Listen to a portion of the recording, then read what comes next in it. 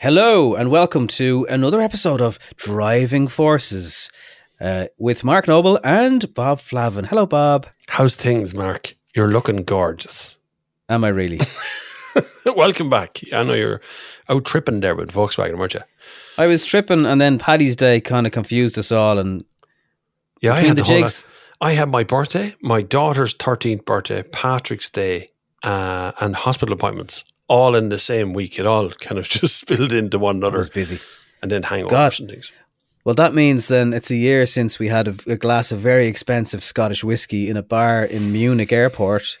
And shout out to Graham Lennox, who was with us on the trip. And we were like, are you sure, Graham? Yeah, it's fine. And we were like, well, it is Bob's birthday. So I know how old you are this year. Yeah, my birthday gets blamed for a lot of stuff. Myself and Robbie Farrell, a brilliant friend of mine from the Sunday World, and BMW, Laura, and being shout out to Laura, 2 years ago, I think it was, in Malaga, down in Portimao, watching cars come and go in a bar, looking at this. Blame my birthday was to blame for that one as well. So my birthday and press trips is always usually good. It's a good time to be away. It is, yeah. It's the first time I've been home, actually, for my own birthday in ages. And I was supposed to be away with you as well. You actually would have been away. I would have been away again. That's mad. So welcome to Driving Forces. It's a podcast where we discuss car news and car topics and stuff that is annoying us on a weekly basis, like the ESB chargers and costs. And we'll get to all that later on. And this we're going to talk about the grant, which is changing from July. Oh, Department of Transport is loving this. Yeah, we should tag Eamon Ryan as well. Maybe he'll give us a share. Maybe come on. Eamon, this is your open invitation. If you want to come on and be interviewed by two lads who know more about cars than most people, and we'll ask you some questions, not too difficult, possibly including wolves, and we want to have a chat to you. Come on and talk. Well, we should probably send an email to his press department, go through the legitimate channels. Yeah. I'm not sure calling him out on a podcast is the way to get him. If you know Eamon Ryan. Did you see that photograph of Eamon Ryan last week? He was a bit of a dish. No, I didn't. I missed that. I don't look at them kind of photographs. I'm not into that. Seriously. Well, neither am I, but go and Google Eamon Ryan young. He's on a bike, surprise, surprise, right? Eamon Ryan, he's really tanned. He's got jet black hair and he's leaning up against a bike. He looks like he's on Erasmus or something, or yeah, there it is. It's the first thing that comes in. Was Eamon Ryan an 80s movie star? Seriously. God, where did it all go wrong? Have you seen the photograph yet? I've seen it now, yeah. He looks like he should be in Dirty Dancing. He does, in fairness to him. He looked well a few years ago, all right, yeah. Yeah, now he's just messing with the entire car industry in Ireland for the last few years, messing it up. Okay, well, let's put a bit of order in this podcast. Yes. So, yeah, let's start with the news so from July, and this is no big surprise, although I didn't think they'd actually follow through with it. They have now changed the grant from €5,000 if you're buying, this is from the SEAI, which basically supplements a little bit of the cost of an electric vehicle if you're buying it new in Ireland. From €5,000. It used to be 10, wasn't it? It was, well, VRT was 5 and then you got a grant of 5. So it added up to being about 10 from two different sources. The VRT stayed, so the VRT discount stayed.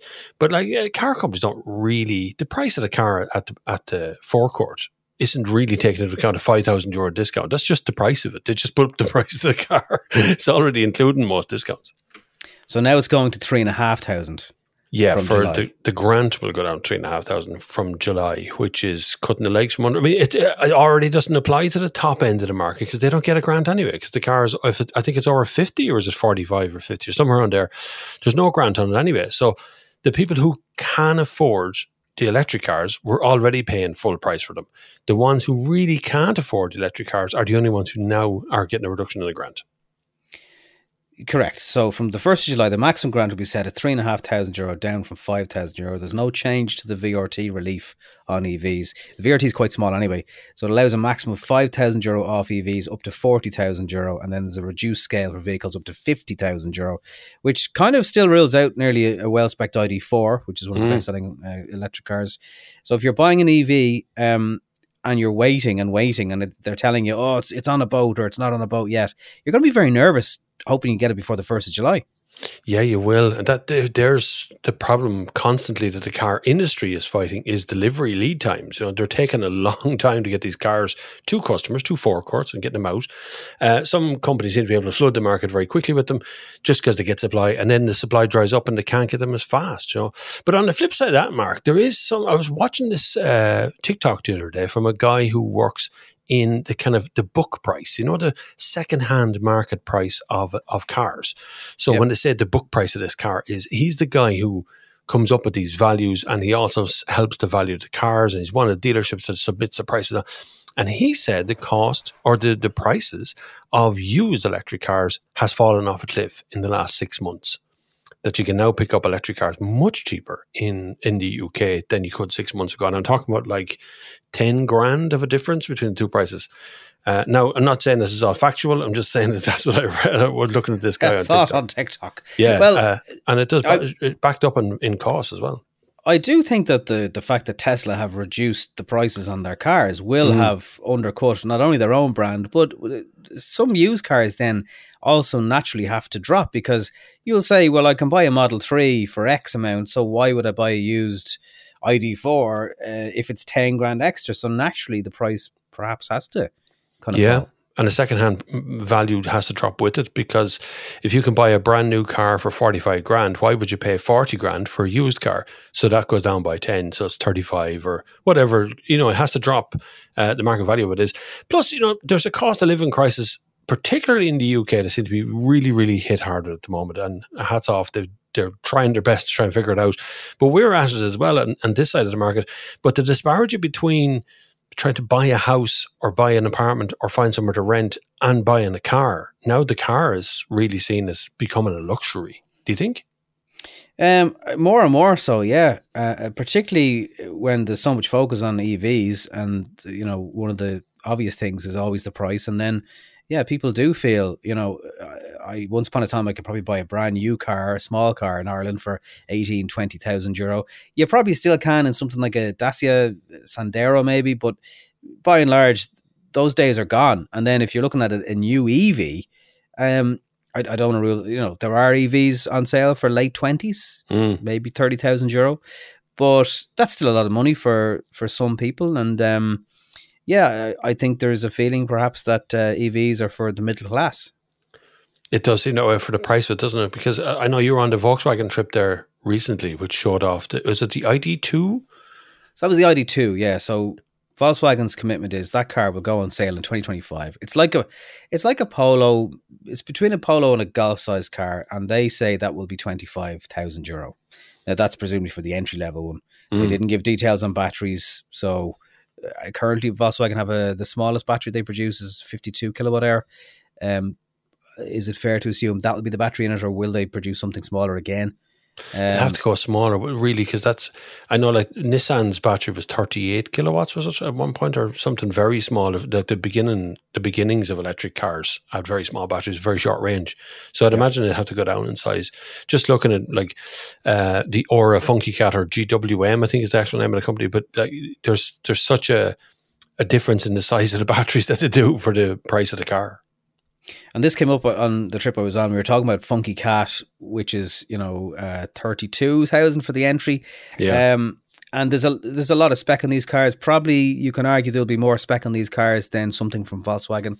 But the conversation came back around to, will a lot of people buy a VW badge with less spec because it's the devil they know, whereas something new, it might even be a better product. It might have more tech on it, more gadgets on it, but again, just trying to get people to take a leap of faith into a brand that they've never heard of. There's only a couple of dealers that sell these particular brand, whatever it is, whether it's MG or Funky Cat or So will established traditional brands get a possibly unfair advantage there because people just know the badge? That's what's happening though. But if you look at the vast majority of new car buyers in the electric segment are buying maybe their first car or their second car, or they're technological kind of people, they work in the IT field. They just kind of by what they think might be the coolest thing, which is why Tesla rose so fast. They went from zero sales of any kind to suddenly being one of the number one car makers on earth. And that was no brand loyalty. So you can imagine people might feel a little bit different about a Chinese brand coming, because they might just have that different feeling because it's an American brand versus a Chinese brand or whatever. But I don't know. I think Aura is going to find a good few homes, and I think BYD and all these other ones, which are Bring Your Dreams is an odd name, but I think they're going to find their own way in just through sheer market force, just by flooding the market with product. Yeah, well, the more you see, the more people will say, "Oh, what's that?" And word of mouth. I also think as well, half the success, or more than half, was Elon, because he was a face. He was someone very interesting. A Marmite kind of character, but at least there was some level of accountability. Who's Elon? Oh, he's the Tesla dude. So that definitely didn't do them any harm in terms of, like, there's no face for these Chinese brands, really. No, he's harming it now, but he wasn't harming it then yet. Exactly. And I'm actually driving a Tesla Model Y this week, and one thing that they still can't be beaten on is efficiency. I was driving it on the M50 the other day at 100 and the speed limit is 100 kilometers as an hour guard. I was doing 100 kilometers an hour, but it was doing 15. It was doing 15 kilowatt hours per 100 kilometers. There is that's very good electric vehicle that will do that level of efficiency still. And they also have the network. So when you want to go anywhere, you're always just taken by a supercharger, and there always seems to be a supercharger somewhere on your journey. It just doesn't seem to interrupt you in the same way as trying to find an ESB charger, another charger. It's just so well connected in software wise. You plug them in, it's all linked to your account. There's no apps, there's no RF cards, there's nothing. You just plug the cable into the car and it starts charging at up to around 240 kilowatts.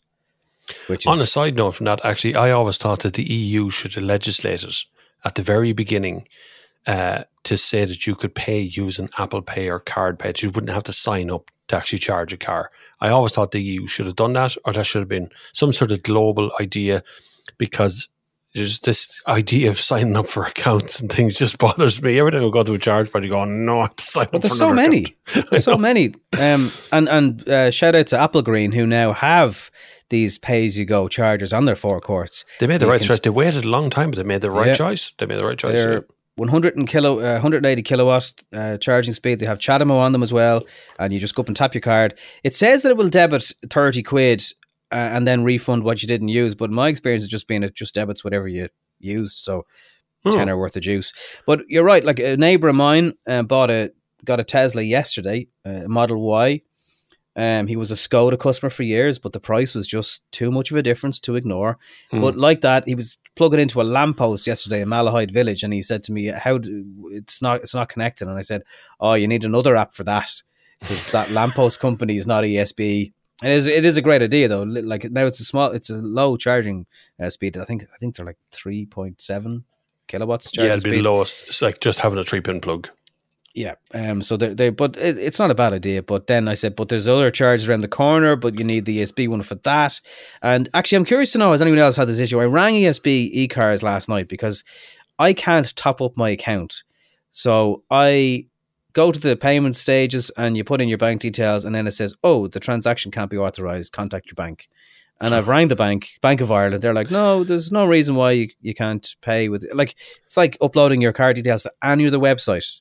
I bought runners last week, no problem. But I can't top up my eCars account. They probably said to log out and log in again, or delete the app and reinstall the app, which is what nearly everybody just tells you to do, and that never fixes it.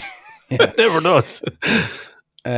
So look, let's actually on the ID2. Let's jumping back to it. I interviewed a guy there. He's worked in Volkswagen for a long time. Then he went to work in Bentley on a specific type of Bentley Continental GT.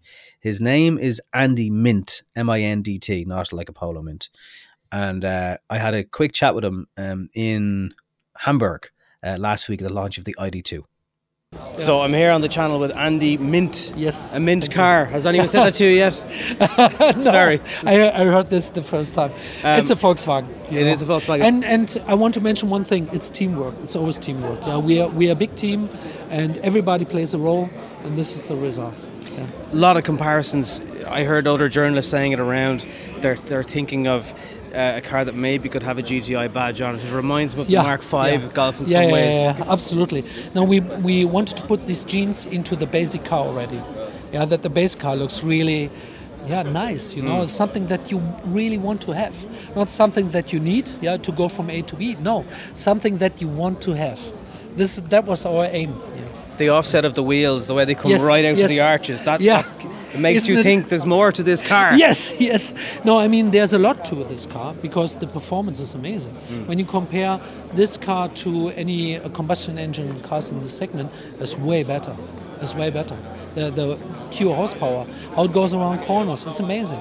Yeah, because you have this low battery, low point of gravity, it will drive fantastic. Tell us about the design process. How long did it take from start to finish? Yeah, that's 6 weeks. Wow. I started 1st of February and today is the 15th of March. Where do you go to do this? Where do you get your headspace for that? Yeah, I mean, I was working once for Volkswagen already. Like, I was working 15 years for Volkswagen and my heart was always there, always with thinking about Volkswagen as a design. I came from Bentley, that was my former job, but still in this time I was thinking about how to make Volkswagens, Are there any Bentley models that your name is signed to that we know of? Yeah, this is the Bentley Batur.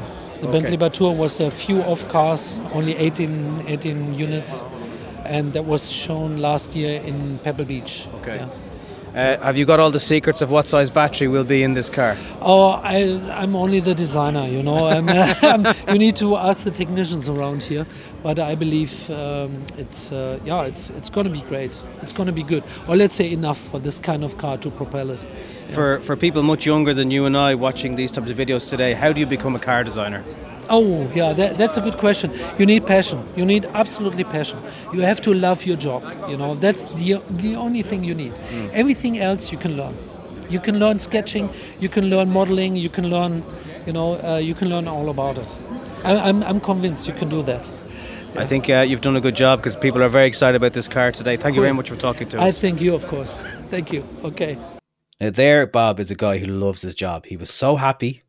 Yeah, it comes across, doesn't it, in the words? He really does. I'd say he's not far off 60, maybe late 50s. And I loved the bit at the end. Does he? No, he doesn't. No, and he was wearing runners with a suit. He was a proper cool dude.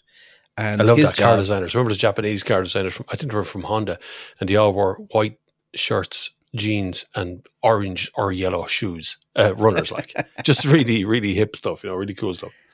And he was so happy to chat, and I loved the way he answered the question at the end, where I just said, girls and boys listening to this maybe or watching this video because it's on YouTube as well. If you want to go and have a look at him, how do you become a car designer? And he was like, you just need passion. Yeah. You can learn everything else. It's class. Yeah, it's the same. Any car designer I've ever talked to has always been you just need the passion to learn how cars are built and made and designed and looked at. You don't even need to worry about aerodynamic. That's all further down. That's all along your trajectory. If you just have the passion to set out to do it in the first place, that's how you get there.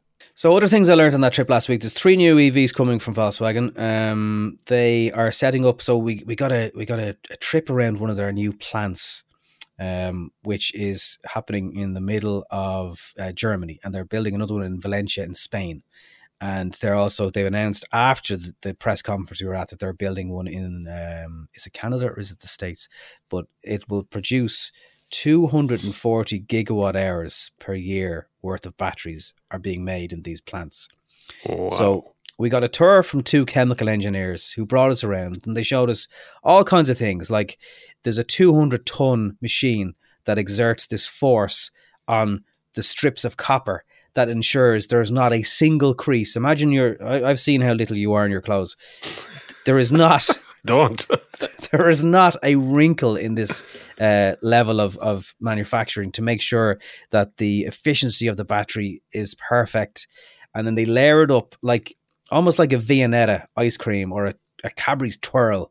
And it's all these layers kind of lapped on top of each other, and up to 100 layers in each pack, in each cell, that then gets, fitted to the car. Mm. And it was very interesting to see the process that's used to make it. the level of work that goes in, and it kind of, I mean, look, I don't want to justify the price of EVs, but it kind of makes you understand why the battery production process is so expensive. Yeah, no, it's only when you see it up close and you see how technical it all is, and it's very young. Like producing batteries for ordinary use in cars is very recent. Like this isn't, we've had 100 years of combustion. Like we know how to do it now, and now we're getting rid of it and we're going into batteries. But batteries is only about 5-6 years really that we've been doing it en masse, and about 10 years since we've had the Nissan Leaf come out. 15 maybe. 15 probably, yeah. And I think one of the reasons they're pushing it, a lot of people are saying, how come the ID2 isn't here till 2025? They're going to make it in Valencia in Spain. So that plant isn't built yet. So they very much want to have their own control. So they'll get the raw materials, absolutely. But then they will manufacture every part of that battery in their own factory. So it's like they want full control of it, understandably, I suppose. And they can ensure that, you know, the battery is made to their standards, and they're investing. Now, they did say, look, we need people to buy electric cars to be able to continue to invest in EVs, but they are investing over the next 4 years, 180 billion, and that's just Volkswagen. Oh my God, that's an insane amount of money. Like that's not comprehensible. Like you couldn't figure out, if someone gave me 180 billion, I think I'd probably just die from food poison or something within 3 or 4 days. Well, they have 43 billion in liquid cash, they told us at this. It was like a roadmap. It was like the AGM of Volkswagen. And it was, you know, it was sit down at a table, plug in your headphones and listen to someone translate some German dude. But the other thing was, the nice thing that ended the trip was, so you've got, is it Oliver somebody? He's the boss of the Volkswagen group. So he's across Porsche, Audi, Cupra, Seat, Skoda, everybody. But then there's a gentleman called Thomas Schaefer. And he's the boss of Volkswagen. And he lives in feckin' Ireland. Yeah. So he's a proper, you know, you're shaking hands with him and you go, God, this dude is worth a fortune. Yeah. But he's quite normal. So he's South African, as far as, is he German? No, he lives in South Africa. He's South African. His wife loves horse riding, so they move to Ireland, and he commutes on a Friday from Berlin to Dublin and goes home on the Monday morning, back on a flight to Berlin. So every weekend, Mr. Schaefer is in Ireland, and he loves it. That's how small Europe really is. So, yeah. So he got a selfie with us at the end of the trip.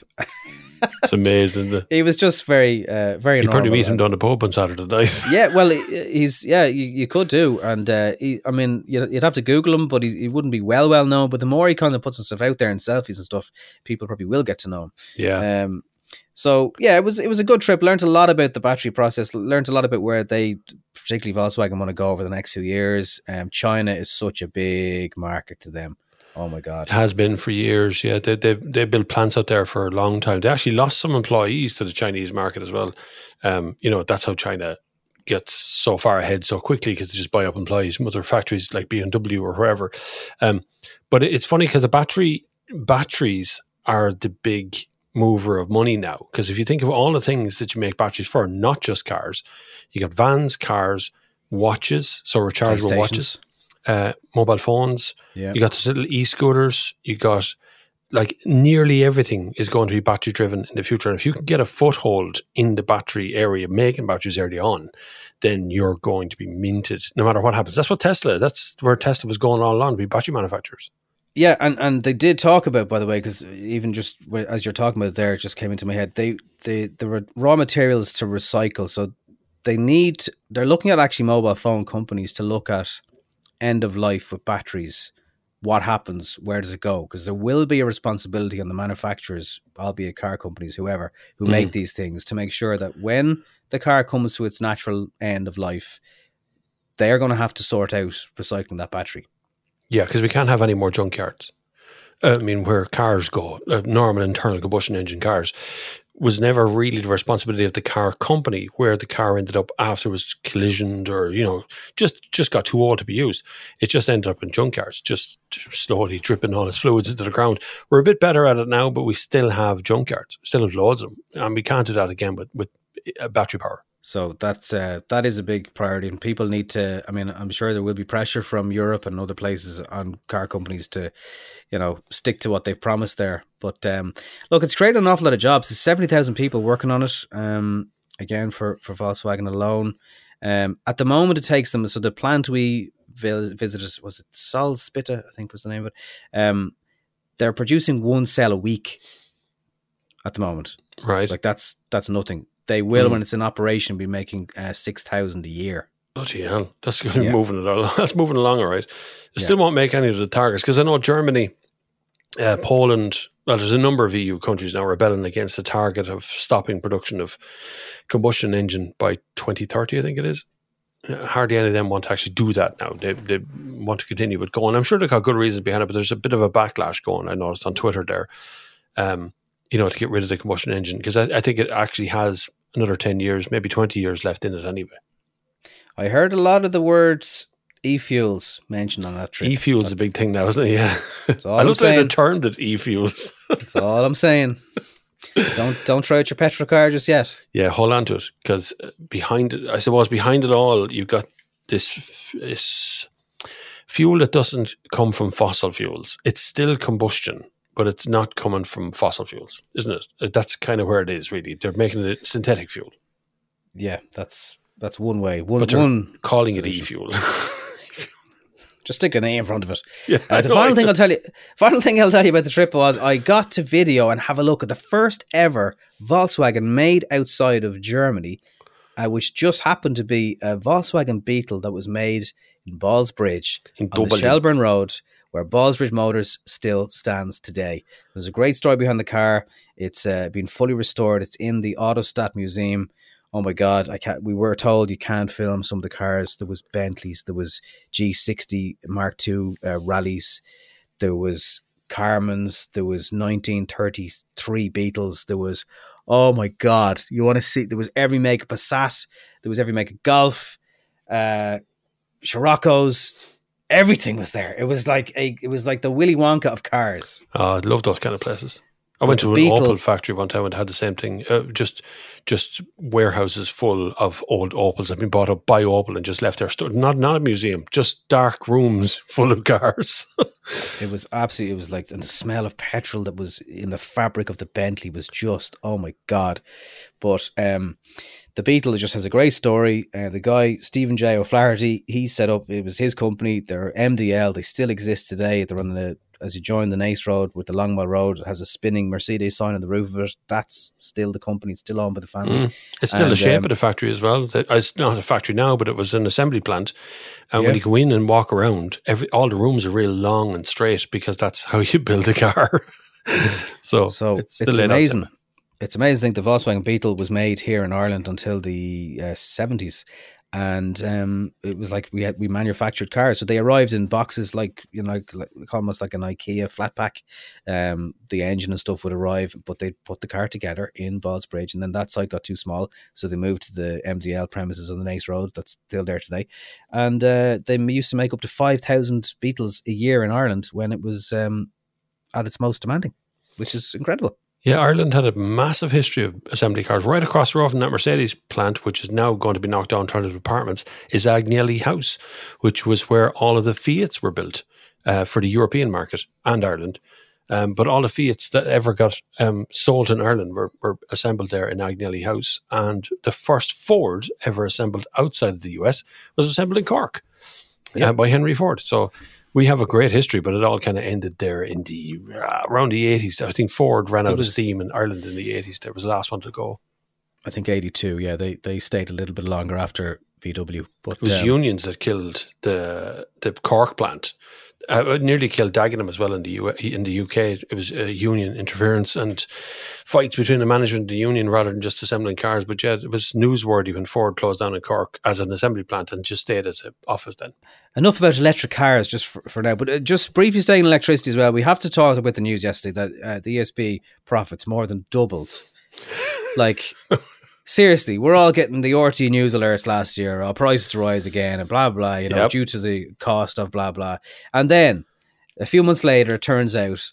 the electricity wasn't that expensive after all, is what you're saying with the profits you made. 800 and what billion or something. Profits after tax at the state-owned. And don't forget, the Irish government own 95% of this company. More than doubled to 6. So they're giving you back your credit allowance, and they're shaking your hand and pissing down your trousers at the same time. Yeah, and don't forget the ESB set the price for everybody. So when you pay a standing charge, no matter who your electricity supplier is, you pay a standing charge. That standing charge goes to ESB. That has nothing to do with the company. Unless they've increased it, that has nothing to do with the company. So I don't know what we do. I don't know if we have a protest like we did with water charges. I don't know what we say to them. 774 million last year operating profits. It's insane to think that there are people out there that are really struggling. And I know I hear from them. They DM me. They tell me that they're really struggling and they're trying to find ways. They went electricity for their house, for their home heating, for absolutely everything. And they're completely getting nailed to the post by the price per unit. And then a profit thing comes out. And all of a sudden, now I know ESB is probably going to give some of that back, but it's the perception in your head of these companies who tell you that the wholesale market price of electricity is very, very high and we have to charge you more. And then they come out with billions in profit. Yeah, they did say they invested 1.4 billion last year and a similar sum this year. And that goes to everything like generators and charging units, obviously. But the charges you'll charge your car at are kind of a small proportion of that 1.4 billion. Yeah, it's still a small percentage. It's only 16% of the market or something is electric cars at the moment. And I'm not sure that's going up at the moment. I think with the way the market's moving right now and people probably going to be buying a little bit less cars. I think a lot of car sales are wrapped into finance at the moment and PCP and stuff. There's not many people walking into showrooms just buying cars brand new from a dealership. You know, they're ordering online, they're doing things. It's all wrapped into a PCP stuff. Once people start really get tight, it's going to change. The messing around with the BIK as well. So people would have said, okay, I'm not ordering an electric car then. You know, yeah. So that, I know they've rolled back on that, but all that messing, like it's just lads. Yeah.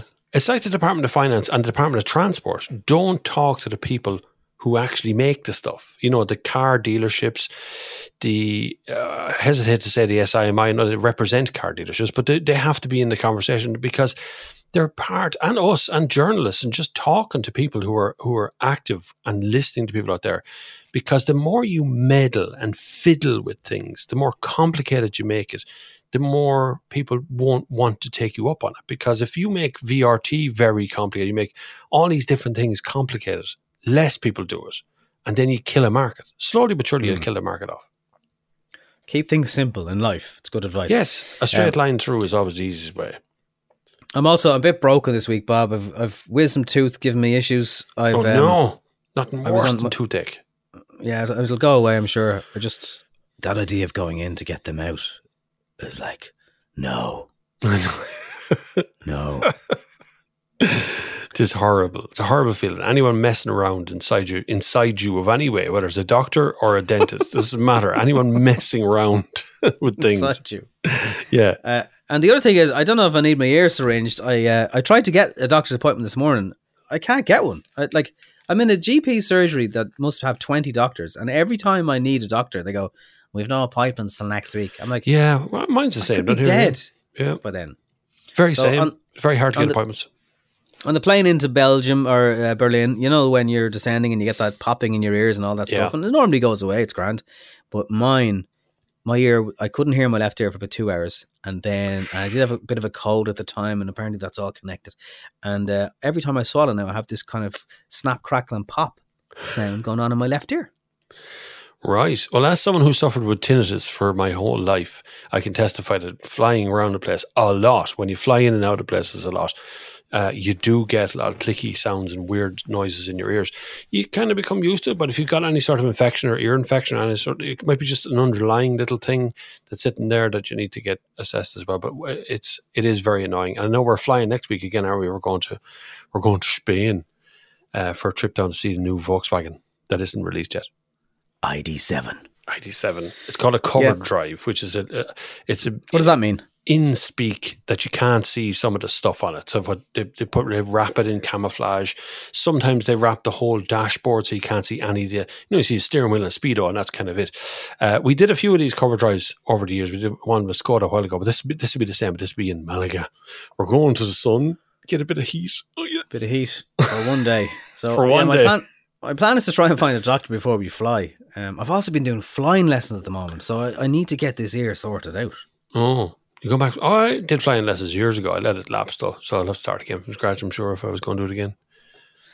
We could have a race. If you learn to fly, we could be, the Captain Slow race, flying airplanes versus a car versus something else, like a train. Yeah.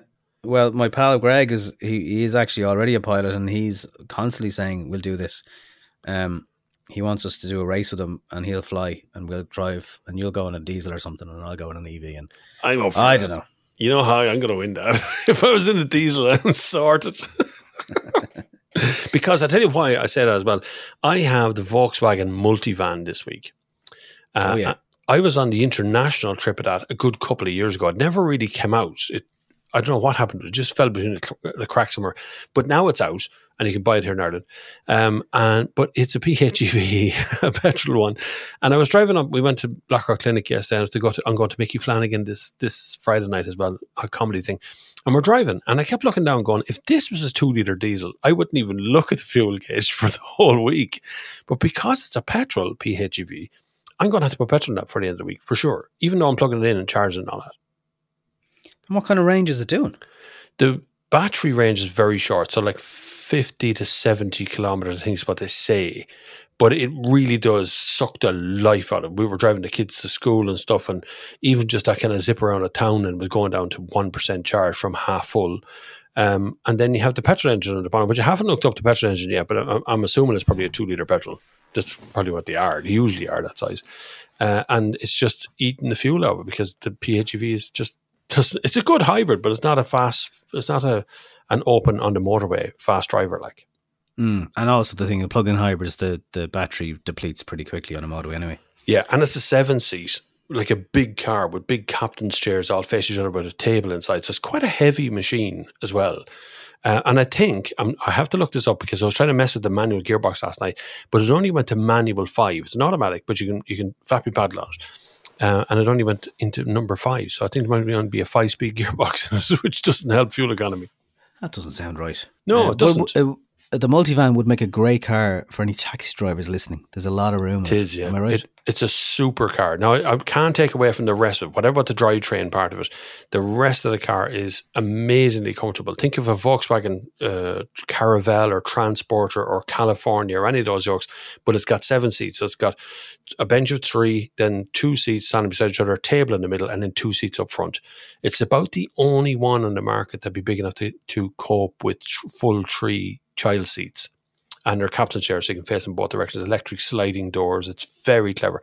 As family goes, it's not cheap, but as a family transport goes, you're probably not going to find anything like it anywhere else in the market. I think as well, even the rear seats down at the back have ISOFIX in them as well, so there's loads of ISOFIX options.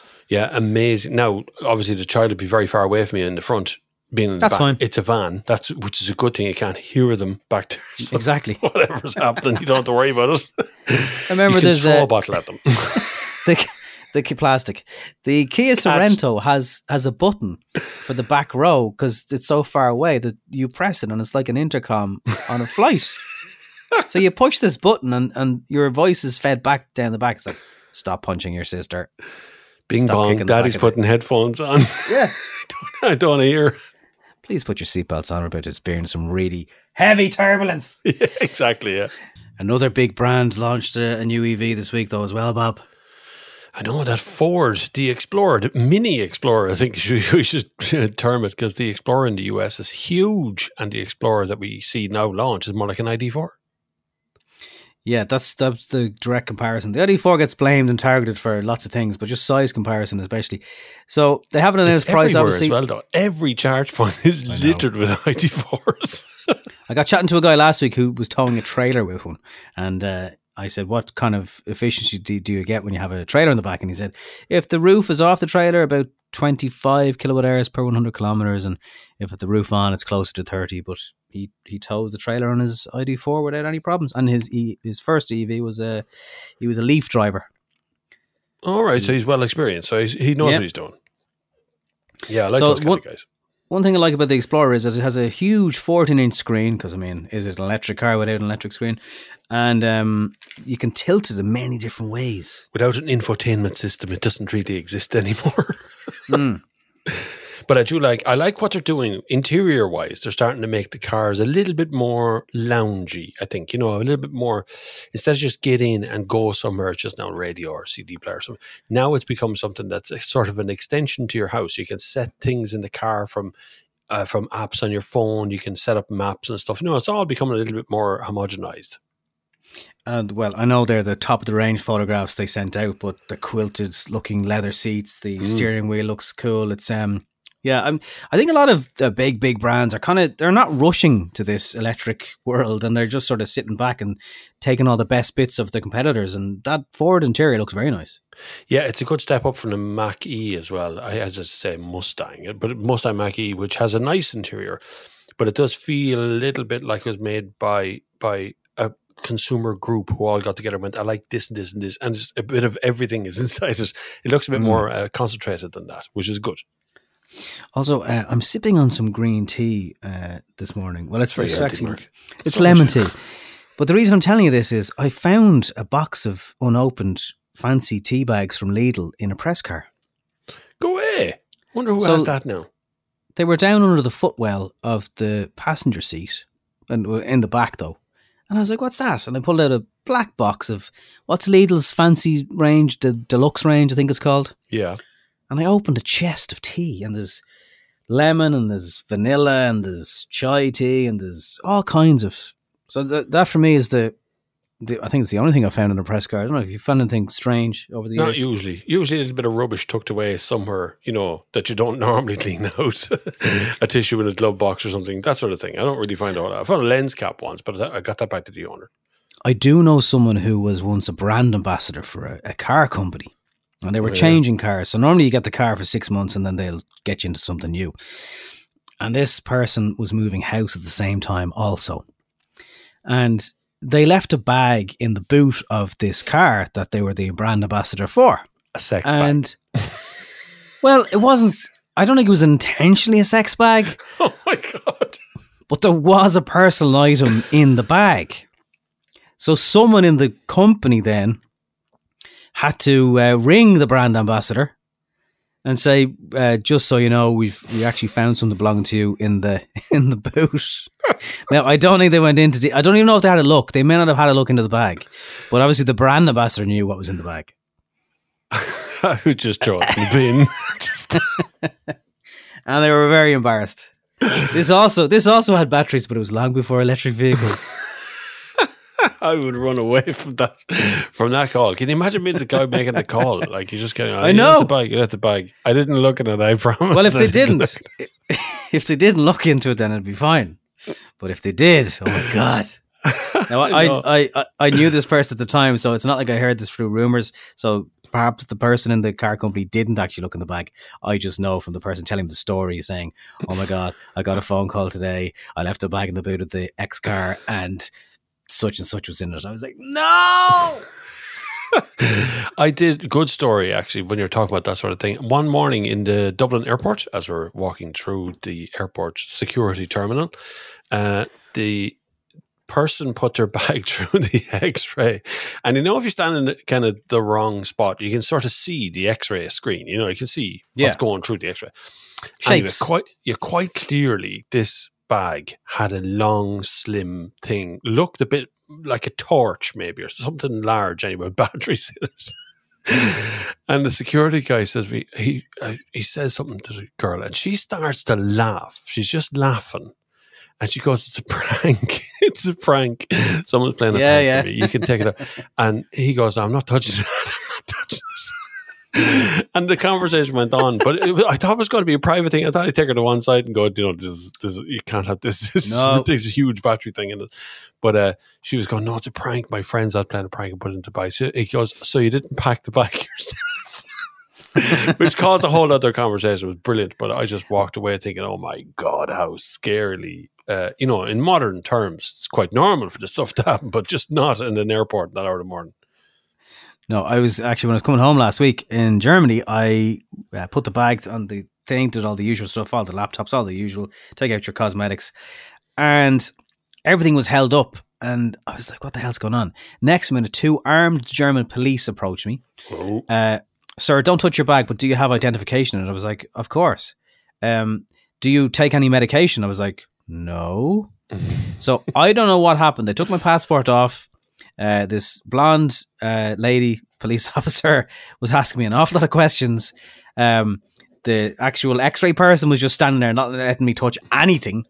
And I still don't know what the reason was. And the guys with me were like, that was a bit heavy-handed, wasn't it? I was like, no idea what that was about. And then I was starting suspicious. But I was starting to panic. I was like, has someone slipped something into my bag now that I'm not aware of? But for 2 minutes, it was a little bit like the German police, you don't mess with them. No, they are quite severe and very fast to react on things, yeah.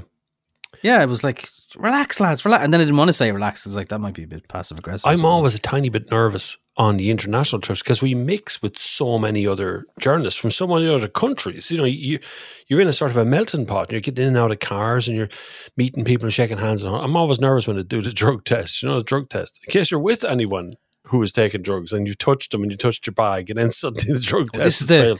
Then it's like, when they rub this magic bit of paper over your bag. Yeah, and they put it into the machine. I always look shiftily at it and thinking, oh my God, who has carried my bag? Sometimes they take the bags and bring them to the hotel for you. You know, that thing as well. So I always wonder how they've been handled and what's after happened to them. It's never happened, mind you, which is pretty good. There's some very cool new x-ray machines in Dublin Airport. Brilliant jokes, yeah. There's more in Terminal 2. They have a few in Terminal 1. You don't have to take anything out of your bag.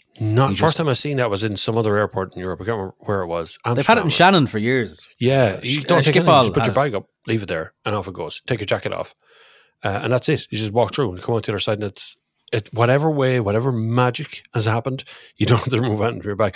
All you got to do now is take the limits of the size of liquids. Which really annoys me. Yeah. I don't mean I want to bring 200 mils of shampoo or something with me, but it's when you go to shop and you want to buy things for travel, you have to buy specifically little small plastic bottles.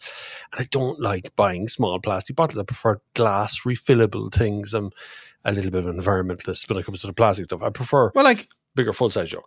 What are you going to do with 150 millilitres of Colgate versus 100? No, nothing. Nothing. Like, you're not going to hold up a plane with some fluoride. No. Or even 200 mils. It's just really matter what size it is. It's a stupid sort of a rule that came in. I don't even know why it would come in the first place. It just seems a bit of a ridiculous thing. But I just hope to get rid of that next. But more of those fast scanners are required Dublin Airport. Don't make people charge for dropping people off. Well, I don't want to hate on Dublin Airport at all, but the ones in Terminal 1 weren't really working properly and they were restarting it and starting it. There was only one working. And in fairness, those staff are usually really, really friendly. In fact, Dublin Airport has very friendly staff, yeah.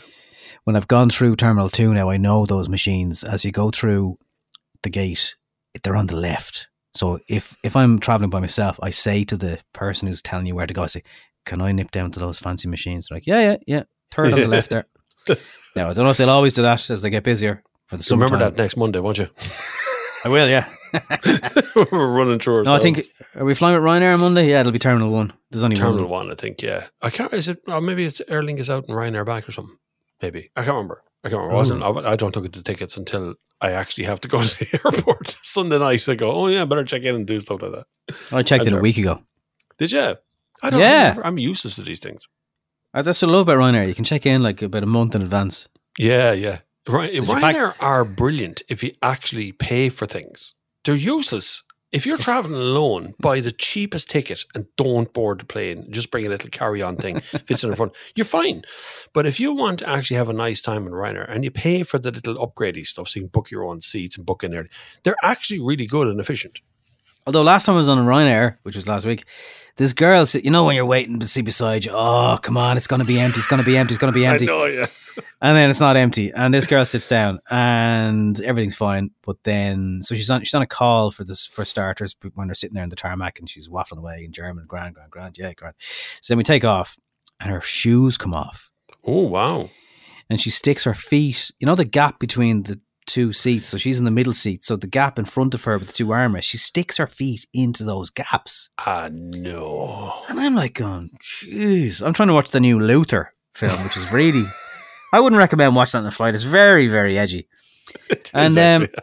then she cracks open a lunchbox Jeez. of What's the woman food that thinking? she's made. And I'm having a little look into the slide. I'm giving her a little side eye trying to see what's in there. So she's got like a fried egg or something, and there's bits of, the way Germans eat crazy stuff that we Yep. just... Sausage, white dog poo So looking sausages and things. She realised obviously the smell was wafting out, so she closed the lid real quickly every time she took out a bit of food. So like she put out a bit of cheese, and then she was like, "Oh no, I think I'll have a cracker with this." So she opens it again. She puts a cracker on the cheese, and then puts something green on top of it, and then close the lid real tight again. And then every time she'd open, I was like, "Oh, gee." That and the smell of fees. So will you check in? Will you? I'll just sit beside you. I'm at 8A, I think, is the row. Which is sit and spread out and make someone feel very uncomfortable to want to sit in the middle. That's what my advice usually is. I always book the aisle seats. I don't really care. I don't need to see out the window. I don't really care. I like looking out the window, yeah. I used to always book the window seat, but then I don't know. There's something about you have two choices. So if you book the window seat, you control the light, and no one's going to try and climb over you to get out to go to the toilet or any of that sort of stuff. So window seat, you can go doors off. You can get into the little groove that surrounds the window and have a little snooze for yourself if you want. But if you book the aisle seat, you're in total control of going to the toilet, getting something from the trolley. You can get up and get stuff out of your bag that's over your head. You can do all kinds of things from the aisle seat. So I always book the aisle seat now. But people always bang into you in the aisle seat. You either get a cabin crew's arse in the Yeah. face. That is a problem which isn't when the always, trolley comes it's off. not always a bad thing. That, Depends. It's a bit like going to the barber, they're banging into your elbows and stuff. There's a moment where you go, I don't know whether this is acceptable or not. or you're getting whacked on the head by elbows. People are going by. Yeah, that does happen, but it's only on Ryanair because the seats are so small and the aisle is tiny. Hey, we have to give a mention now to Gowan Group while we're here as well, because Gowan, for those who don't know, in Ireland, the importer for Gowan would be called Stellantis as the overall group. So the Stellantis group have an importer here in Ireland called Gowan Group. And Gowan Group now control all of Stellantis Group's cars, making them, I think, the biggest importer of cars in Ireland, brand-wise. I think they now have 8 brands in a new building out in City West. Who did they bring in then, for everyone who understands just by the badges? It's a very long list. It's very hard to do this. But it's Opel, then there's Citroen, Peugeot, then Alfa. you have Alfa Romeo, Fiat Professional, which is the commercial vans of that. And I think Jeep. there's another one. Jeep as well. That's correct. Jeep. I think there's them all. So it's 8 brands. Brand new training facility. I got a tour of that. I mean, state-of-the-art stuff. Silence rooms. So if you're in the training facility and you're training on engines or whatever it is, you can't hear that. Even if you're standing in an office looking through a window at them, you can't hear that. Wow. Gowan Group are also like Senator Windows, and they do a kitchen group and they do cookware and things as well. So that same group is bigger than just cars. And so I suppose that's why Did they have not the know biggest that. window. Huh? Did not know that. They do Yeah. windows as well. There's Senator Windows, and there's some kitchen appliance group that they have, and kitchen equipment. So cupboards and things. They do all that as well, as far as I know. But its Gowan Group is huge. Yeah, it's actually a massive group. But now I think they're the biggest car group in Ireland as well, with a brand new facility in. Like if I was any of those car dealers, I would look at that group and go, this is very exciting, because they have now invested millions. I think there's 130 employees out in that new building. It is going to be a kind of a force to be reckoned with, because you've got all of these very experienced people who've been in the car industry for years, now have all kind of consolidated on these fairly solid brands. We'll say Opel and Peugeot, Citroen would be the biggest. PSA kind of part of it would be the bigger leaders. But to take in Fiat and Alfa and Jeep and all those brands as well, that's pretty good. That's going to put a good solid foot on those brands finally. And the public don't get access to this place, do they? It's just more of a training place? No, it's a dealership training place, so they don't do any sales. So the dealerships will still be dealing with the sales part. But if I was, as I know, a lot of dealerships are now listening to this podcast because it got lots of messages from dealerships saying I love your podcast. But I know if I was, as a dealers out there, I'd be much more confident about the future of my dealership, knowing that Gowan Group has now pushed that. And this is not an ad for Gowan Group, but I just got a tour of the building, and it's just a phenomenal premises. And the investment level in the car industry for Ireland is definitely in there in the Gowan Group. Oh, exciting times, and it's great to see the return in some ways of Alfa Romeo, because they were kind of, and Fiat, and for the last few years they weren't doing much, and now like there's a launch of the Alfa Romeo next week. How do you pronounce it? It's got a fancy name. Tonale, is it Tonale? Tonale. Yes, Tonale. I was on the international that over in Italy with the Italian group on.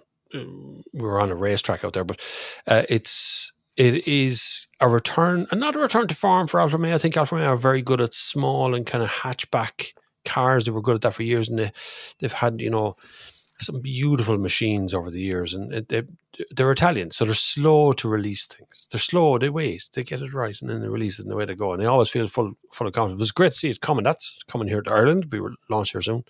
And then we're going on the Jeep launch as well, so we're going off to where are we going? Malaga with Jeep. That's Malaga. Avenger.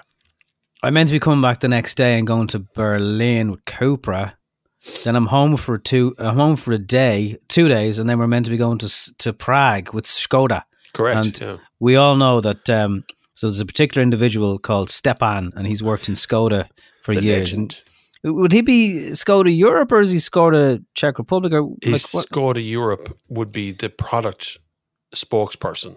You know, they've all got kind of strange names. So essentially, everybody has a number of cars that they're responsible for in a car company. So the product spokesman for something like Superb would be a different person than Stepan.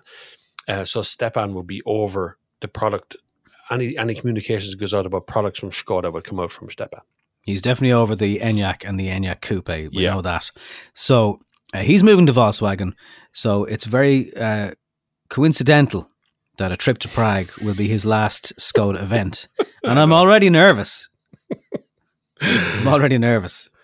Every trip we've ever had as a Skoda, usually Skoda trips, turn out to be party centrally. And it's usually a party because Skoda is just such an affable company. I don't mean the cars. The cars are phenomenal, great. But the people behind the cars have always been open to us. Like I could send a text message to Stepan now and get an answer in a few minutes about anything. You know, it's just the way it's always been with Skoda. They've always been much more approachable than the people, say, from Volkswagen Europe or Seat Europe or any of those. They're there, but they're not quite as approachable. So when we go on a trip, it's like meeting friends of mine that I've known for years and years and years, and you end up chatting away to them again. And I could never, like, you met them yesterday. So I'm looking forward to that trip. It should be a good crack. Plus, we're going to see some cool cars.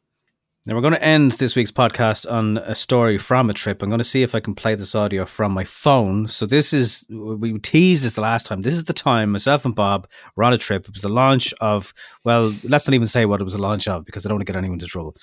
But there was an open bar, and this is all after the driving is done. And I spot a very fancy looking, how would you describe even the shape of the bottle? It was like it had this gold top on it, and then it curved into kind of like the shape of a wine decanter or something. It was very enticing to view, yeah. And it was this dark ruby red rum with this gold writing on the label. So let me just download this video from the cloud. I'm not even a rum drinker, but even Nobby here had me convinced that I should be. I'm not a drunk. Not a rum drinker. So you'll hear Bob here. You'll hear Bob very clearly asking for something. Hang on. Are they doubles?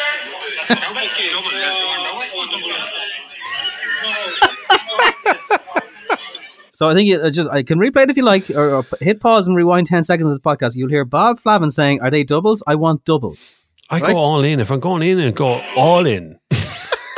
You waste your time going in for like a single, then have to go back for a double dip. Sure, you might just get the double. So these lovely tumbler glasses arrive under our noses with this freshly poured, with 3/4 of a gallon in each one of them. And they're like, there we go. Now that's the stuff. Grand. So we start sipping, and I really do mean you sip at the stuff. It's straight. There's no ice. There's no messing. And then a few minutes later, at this open bar, a slate arrives in front of us with a bill on it. which was kind of, I mean, that in itself was confusing because it had been an open bar. Now they didn't specify it was just wine and beer or whatever, and like there was some other spirits that was no problem, but obviously, well, we didn't know at the time, but then it made sense. So the slate arrives, and I think I attempted to forge your signature with your room number, some scribbly thing on it. With your consent, I might add. I mean, I hadn't ran away or anything. So the price on the slate for 2 doubles of XO rum was €170. That's right, yeah. It looked for 2 drinks. And you were right. For 2 drinks. It looked expensive. The bottle looked expensive. But the drinks were just as expensive. So yeah, £170 for two doubles of this XO rum stuff. It wasn't even that nice. It was. I'm trying to convince yourself that it was £170. Anyway, I know things that happen on trips, because trips are a strange beast, because you do get very early access to the car. And if you want, you can get your content up very quick. Some newspapers take a bit longer for it to come out, but us being video orientated and social media orientated, ours is instant. So you get something even on the day when we're there, and then the whole day is so long. Like you're up since maybe 4:00 in the morning, heading to the airport, driving cars, going to 6-7 o'clock in the evening. You're going to the hotel to have a shower before you have dinner. Then it's dinner, and then it's at the bar. And there's no driving the next day. You might be doing nothing next day, just going in a bus to get back. So it all ends up being a sort of a party day, but it's only 24 hours long. Yes, it's like a 2-week holiday wrapped into 24 hours. It is, but the first solid 12 hours is work. But then, you're kind of done. Once you've wrapped and you have all your footage and you have all your stuff done, you got all your questions answered and asked, and then it's like just to the bar. I just want something to drink and just relax. Give me 2 of those XOs, please. Doubles. Doubles. I'll have 2 more doubles, please. Anyway, this has been a very long third episode? Third episode of Driving Forces. Third episode, yeah. So we'd love you to subscribe, though, to both our YouTube channels, which if you want to find out actual car reviews and information, you can go over to Nobby on Cars or Bob Flavin on YouTube and subscribe there. But if you like the podcast, if you like the audio version of us, just subscribe here and leave a little comment or something for us. And if you know someone else who likes cars, flick it onto them and ask them to check it out. Yeah. We don't just talk about cars, but you can just bring it along. If you have a question, we have an email address, don't we? We do. Driving Forces podcast at gmail.com. Driving Forces podcast at gmail.com. Send us your news. We'll give you a shout out if it's interesting news. We Maybe don't a question about a hangnail around, but give us some news or something interesting, or just ask a question and we'll answer it if we can. Any question about anything, it's always good. Maybe you're trying to choose between 3 cars or something, or 3 different types, and should I go electric? Whatever. Give us a list. We like lists. Oh, we like a list. A list of cars to choose from. No, you have to make a top 10 list. Men, I make lists. I don't want to buy any of them, but I make lists in my head of the top 5 electric cars I like, the top this, top that. Give us a list and we'll go through it and tell you you're wrong about everything we've chosen. We'll catch you on next week's episode. Thank you very much for listening. Thanks now, and bye-bye.